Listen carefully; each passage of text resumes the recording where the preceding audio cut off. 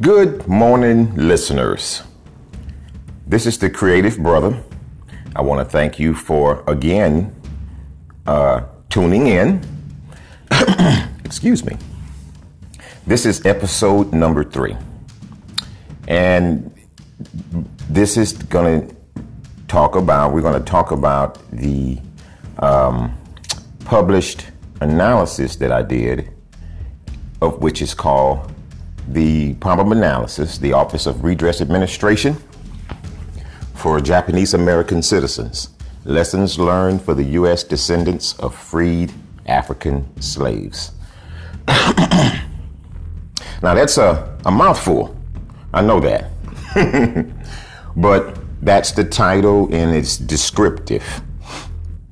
I think once you read that, you know where we're going next and what we're going to be talking about.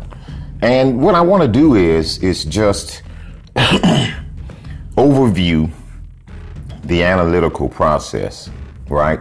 This was a substantial effort on my part. I started in pretty much the beginning of February, 1st of March is when I really started, going for it. And it took all the way up until October 16th when I published the results. I mean, I spent all that time, in my spare time. I operate companies, and I have nonprofits, well, a nonprofit, and also volunteer and have a life. So I fit the analyses in early in the morning when I get up, on the weekends. And I like doing the podcast early. I'm up at 4. And so I like doing these podcast episodes at 4 in the morning on Saturdays when my battery is full.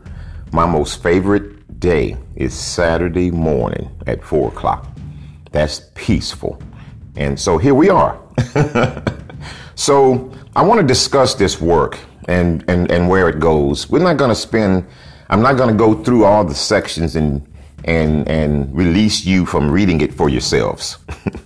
I need you to read it for yourselves and get involved in what I came up with.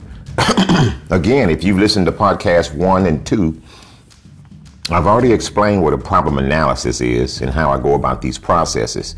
So we're not going to review that again and rehash over that, okay? What I will talk about is how I came to the decision to do the analysis, the analysis process itself, the results, what's required for Black American citizens to seek their redress, the strategies, how to organize it, the funding, legal, legislative, and then we're going to close. But I've gone about a process that, to my knowledge, no one else has, using the problem analysis, structure.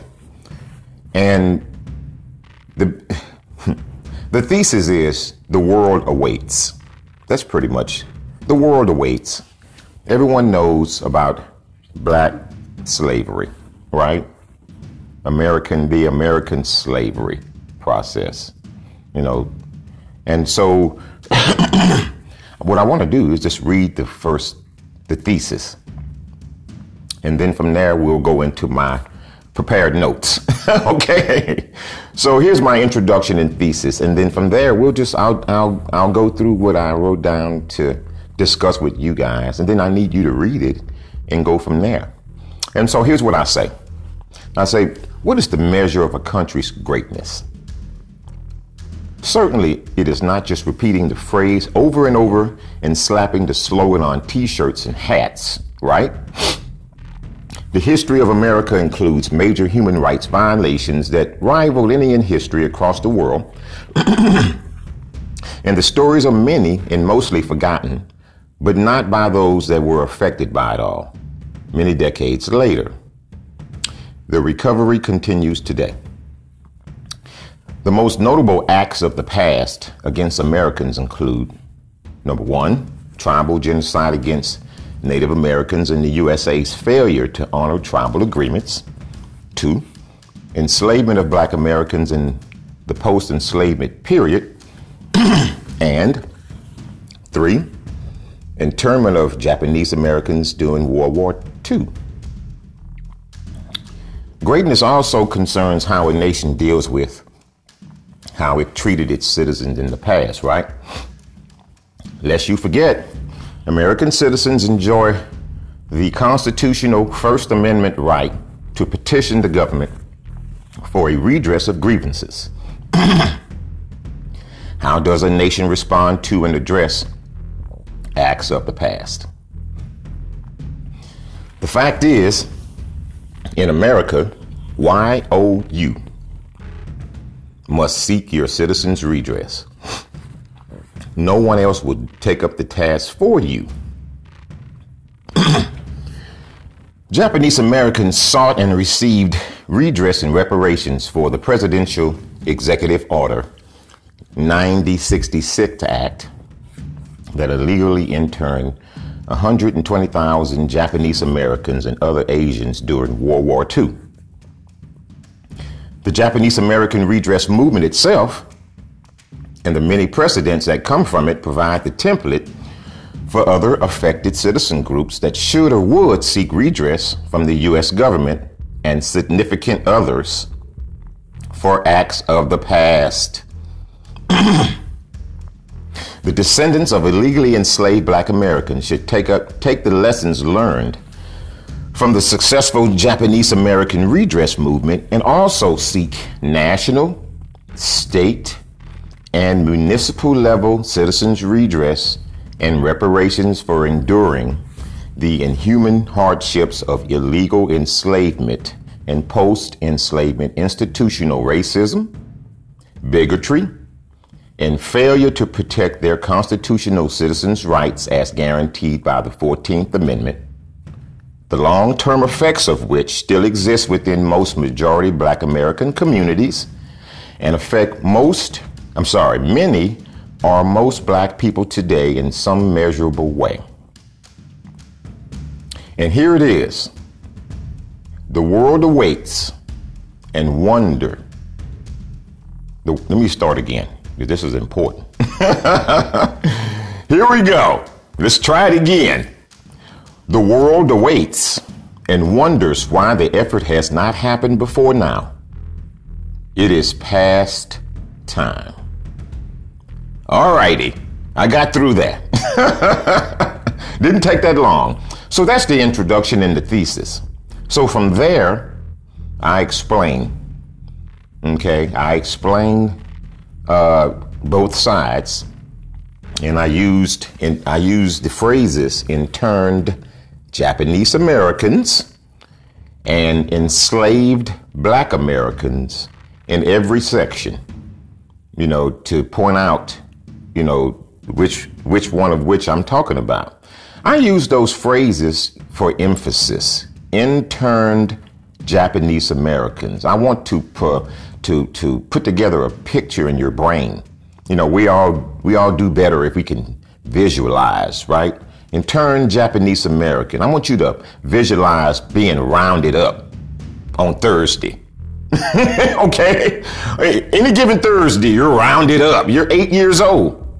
You're being rounded up, taken somewhere by some people. You're leaving behind all your stuff. And you stay there for, 40 months, wherever they take you. Okay. Doesn't sound very, very, very tasty, does it? That's what they went through. Okay? And we're not even going to discuss the enslaved Black American stuff, because what I want to do with this episode is I want to talk about the work. I want to get into the emotional aspects of this, because that is what has kept Black American citizens from attaining redress, is the emotional aspect. You have to get narrowly focused if you want to win in this country. So, okay, I read you the introduction and the thesis. Let's get into the other parts. The reason why I came to the decision to do this analysis has a lot to do with why I established the Creative Brother Think and Do Tank itself. Really, the Creative Brother, I will discuss this, was set up to, what we do. We identify, and it's, when I say we, I mean I, myself. I am a one-man think tank, Think and Do Tank. And then what I do from here, when it's time to go and take it from here and execute, that's when I build my team. But my brain is big. I'm a Menzen. I'm a 1%er Menzen. So now I'm giving up myself. I'm telling the world who I am. You don't go around telling everybody you're a Menzen. You don't do that. And you darn sure don't tell people you're a 1%er Menzen, because now all of these people are going to go and try to find me. Am I a registered Menzen? No. I don't join groups. I'm not a joiner. That's political. Not a joiner. I'm not a part of the Menzen society. But I'm a 1%er Menzen. And I have proven it my entire life. I didn't know I was a 1%er Menzen until I was like 45. But then once I found out, it made all the sense in the world to me as a person, personally, because it really helped me understand why I was able to do all these things since I was a little kid, independently. No one ever told me to do these things that I've done. And listen to the previous podcast, and the first podcast will explain who I am, the Creative Brother. So listen to that one. But it really helped me. It brought it all together for me when I found out how my brain worked. And so the Creative Brother really is a corral. I put a pin around my thoughts. If you're Texan or you're from the country, you know what I'm saying. I put a corral around my thoughts and pinned them up. And so now the world gets the chance to see what I'm thinking and gets a chance to feel and experience what I'm doing. Because a think and do tank is you think it up, solve it, then you go do it. Not just think it up. Okay, so on this particular effort, we will be, and when I say we, myself and the team that I put together, we will be going for this one. All right, let's get started. 10 minutes into the podcast, we're just getting started. All right. So yes, I decided to do this because it needed to be solved. Creative Brother is a think and do tank that identifies and solves lingering societal problems and then executes the solutions. This is a lingering societal problem. I think you might agree with me on this one, right? And so our Japanese American citizens, they are badasses. I don't cuss in my podcast, but I cuss. I just didn't I? That's the only one you're going to hear if you have tender ears. So you don't have to worry about covering up your ears anymore. But they are badasses. I'm saying it twice. I'm so proud of them and for what they did. So I had to put this together. I had to go about solving the Black American redress issue by breaking apart and reverse engineering what our Japanese American brothers and sisters did to get it. Because now you have precedents. And in America, once you have precedents, you have something, right?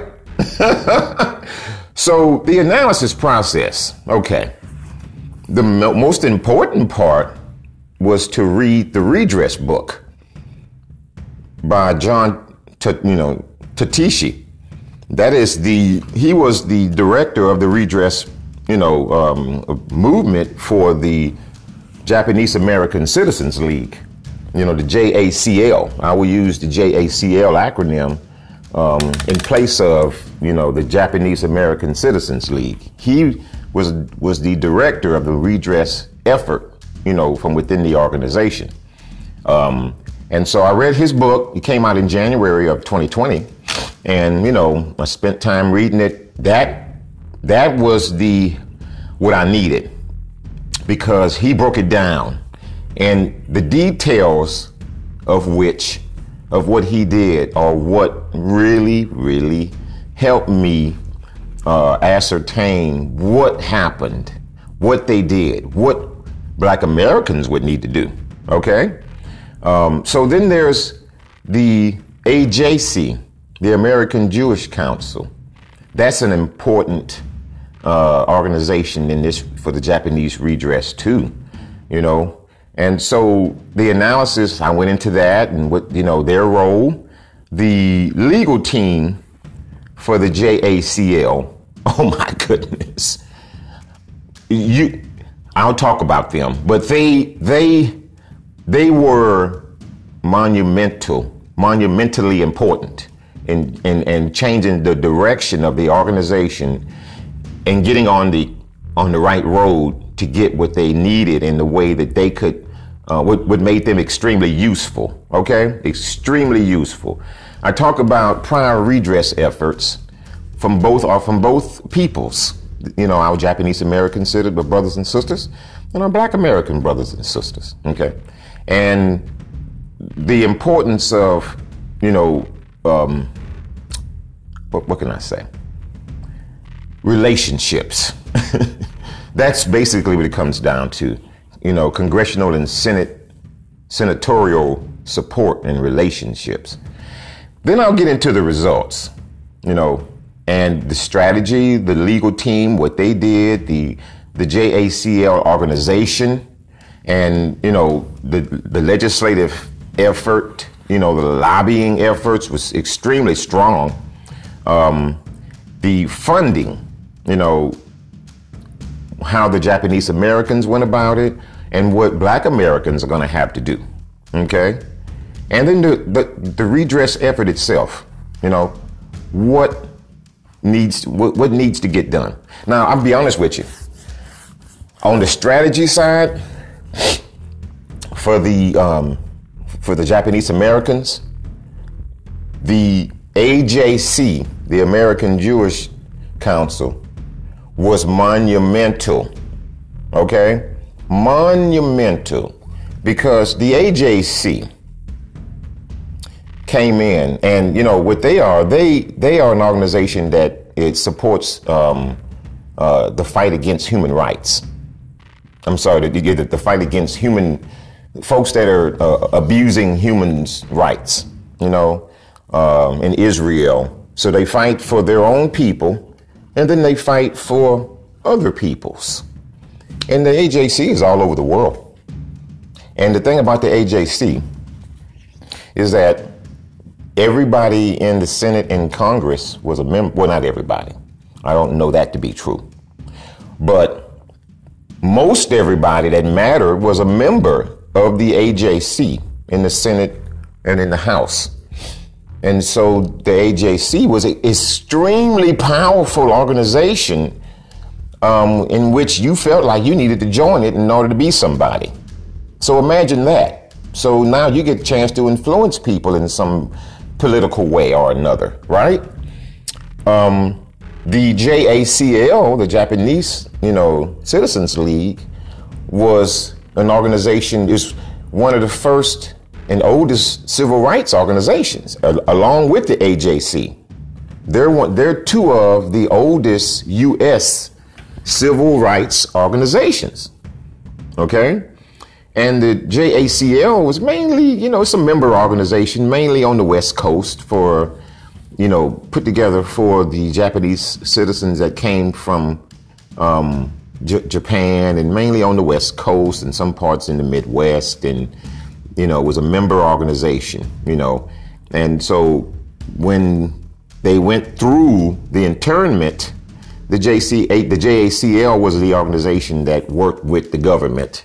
And then there are some Japanese citizens that liked what they did, and many that didn't like what they did. And so there was that, right? But pretty much because they were already in place as an organization, that's why everything was run through them. They had a staff, and, all of that in place, which is important when you're trying to when you're having a movement, at the national level, when you're going to sue the government and all of that, okay? So it's the JACL, the AJC. The legal team, the JACL legal team is, in my opinion, who took it all across, took that that football across the goal post. Across the goal line. The redress movement itself, the narrow focus of the movement, the support by the citizens, and it wasn't a big movement. It wasn't really huge, right? But the focus, the narrow focus, the organization, the JACL staff, having that in place, the legislative lobbying efforts that Mr. Tatishi started up and was part of and led, that was great, because at the end of the day, you have to have that. You want to get laws and you want to get legislative efforts done, you got to work with the politicians on both sides. So you need a bipartisan lobbying effort to make it work, right? And they did that. They developed it and they went for it. Funding, they used their money wisely. Didn't have a lot. They used their money wisely. But the strategy that got them across the goal line was suggested by the AJC. To get an office of redress administration where you'd have politicians on commission that would study what happened, truth finding, and then put together a report. At the same time, you're lobbying, and then they had a public awareness, campaign with Americans, because most folks didn't even know that there was a Japanese internment, right? So that is not something that black people are going to need to do. So we don't need to do that. We don't need a public awareness campaign for slavery. But that was pretty much what, I analyzed, what they did. And then also prior redress efforts. There's something that the legal team brought to the table that changed the game. It is a legal maneuver called coram nobis, CORAM space NOBIS. And it's, Latin for undoing errors in judgment, which, legal judgments. And pretty much in history is written by the winners, right? So you take a legal case to a court full of people who don't want you to win, they'll find a way for you to lose, And so coram nobis is a tool for going back and undoing that nonsense, right? And then korematsu, if you're in the legal world, everybody knows korematsu. That's one of the cases that the legal team went back and undid and fixed.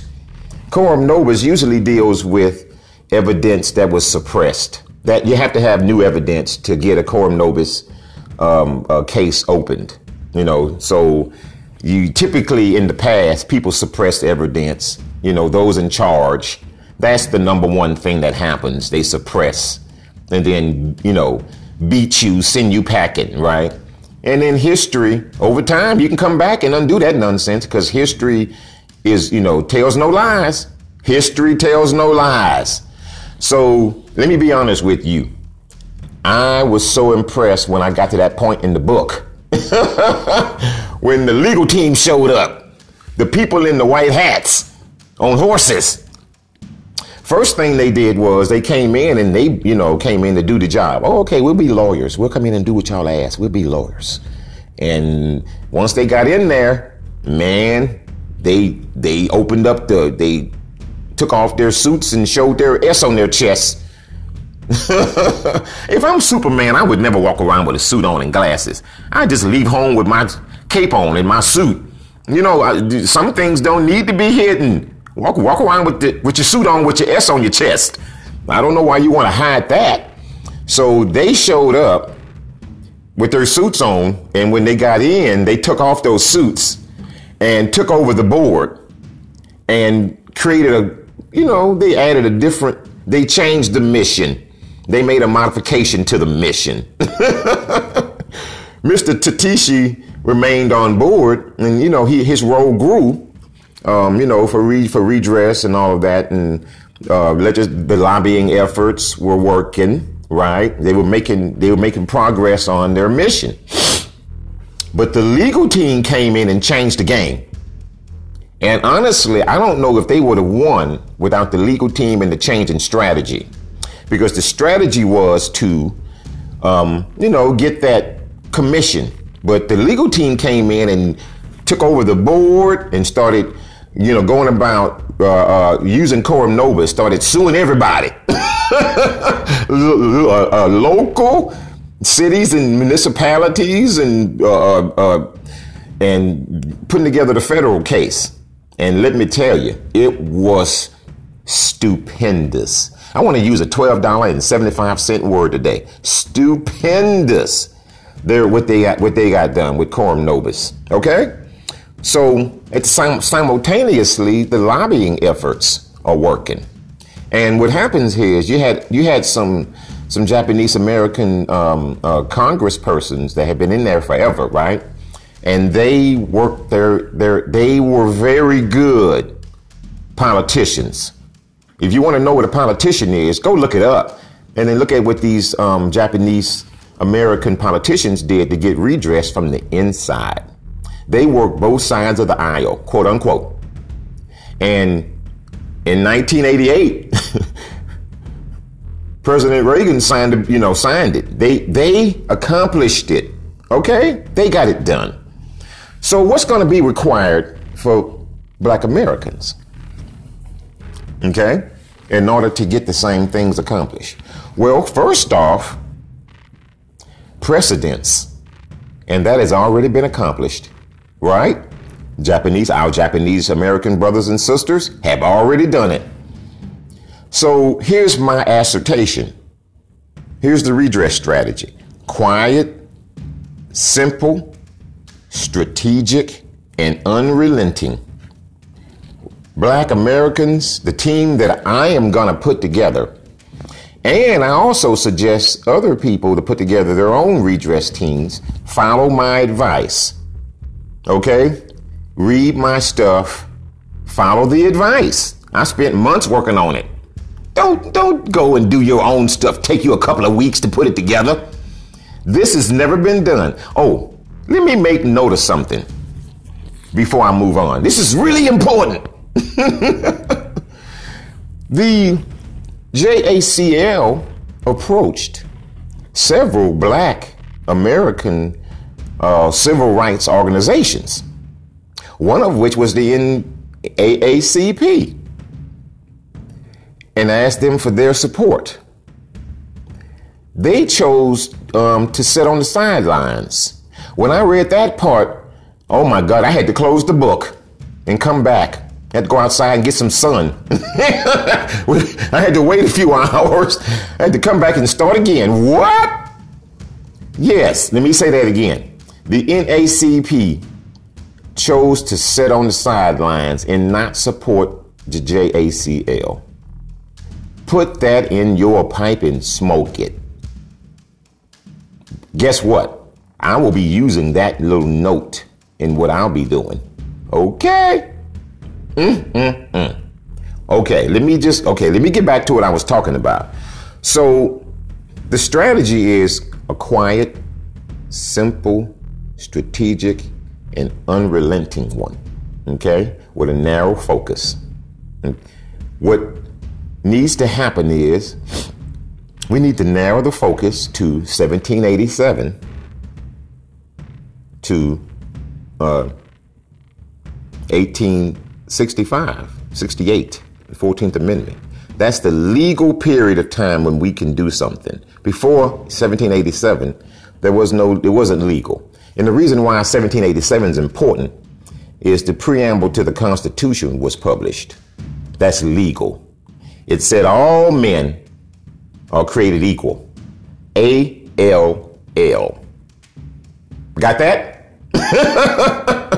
So I don't know what your definition of ALL is, rivals, opponents, and enemies, but in the dictionary, in all of them, ALL means ALL. Okay? So a narrow focus of illegality. And then you go from there. Okay. Organization, a small team of staff. And the reason why I need a small team, because you need organization to keep everything, for everything to run through, staff, where you can have everything organized and, mostly volunteer, but the staff needs to be paid. They need to come to work. So they have a job and they have direction and focus. Okay. The JACL had that. That's why they were able to be successful. They had a staff, that a long time staff that was very dedicated. And I mean, if you read the book, quote unquote, very dedicated. The stuff they went through from the Americans, quote unquote, that, the public awareness campaign. You need to read his book, Redress, John Tatishi. Funding. Organize and start a Robin Hood effort. I'm going to fund it through Robin Hood efforts. If you don't know what that is, go look it up. I'm not going to explain everything to the tilt, right, of what I'm going to do. But it will be a Robin Hood strategy. I won't have to rely on the member organization for funding, okay? We will take funding from private entities because, again, what is the thesis? The world awaits. Once we get started, the world will make a phone call. Hi, creative brother. Can we help? Yes, you can. Okay. So funding, Robin Hood strategy. And then if supportive Black Americans want to pitch in, fine, be great. But I don't think we're going to need that. I really don't. Okay. Legal. The team that I'm going to build will rival the team that the JACL built to do what they did. And you can bet your bottom dollar I will fill it with as many menzens, with as many collegial and fellow menzens as possible, because that's why my strategy is going to work. It is done by a menzen with a 30-something year background in planning and executing, quote unquote, successfully. And the one thing you should always do, listeners, is try to, anytime you're organizing anything, try to fill up the room with people who know more about particular stuff than you do. Okay? You want them to be smarter than you in particular areas. And if you cover all the areas that need to be covered, you'll have a room full of people with what I call lighted brains, lit up brain people. That's what you want. You want a bunch of people who are motivated. Their brains are lit up. If you did a brain scan, they're on fire. Motivated. This stuff lights up their brain. This stuff lights up my brain. That's why I'm doing it. My personality type lends itself to social justice, part-time. And my brain lights up when I start working on stuff like this. I am happy. I have to pull myself away. And that's why I'm starting a new organization, a Citizens Redress Academy. Also, for free classes online with a certificate so you can, learn on how to get your citizens redress. There are many different forms. So on the legislative side, we are going to need strong lobbying efforts, paid, truly bipartisan in scope. Okay? Because that's what the JACL had. They worked across both sides of the aisle. And remember, they had Japanese American congresspersons also working from the inside. We already have that with Black American congresspersons and senators, a couple of senators, but it hasn't worked. Their strategies haven't worked for the last 50 years, and they're going to have to change. And how do we change that? By taking upon ourselves as citizens to do things independently of the politicians who work for us. They work for us. And I dare say that the people who have been doing this are not Menzen. And I'm not coming down on anyone when I say that. I have revealed myself, and now I'm going to hear it from all these people. And that's okay. You better make sure you come to me correct, because if you know me, now you know why I've been able to do what I've been doing. Now you know too. Okay? So ultimately, it's close. Again, the world awaits. Take on the mission, is what I say. I have done the work, and the assertion that I have produced for you, for all of you, my listeners, my rivals, my opponents and enemies, my supporters, and all of that. Thank you for listening. I'm sorry this podcast has to be a little bit over 30 minutes, but you know, the importance of the subject at hand requires it. And I don't know if I actually truly captured what I have written, but that's okay. This is going to serve as a teaser, a mouth wetter for you to go read the work. The work is substantial. I think you will get something out of it, but I want you to enjoy the rest of your day. Thank you for listening, and bye-bye.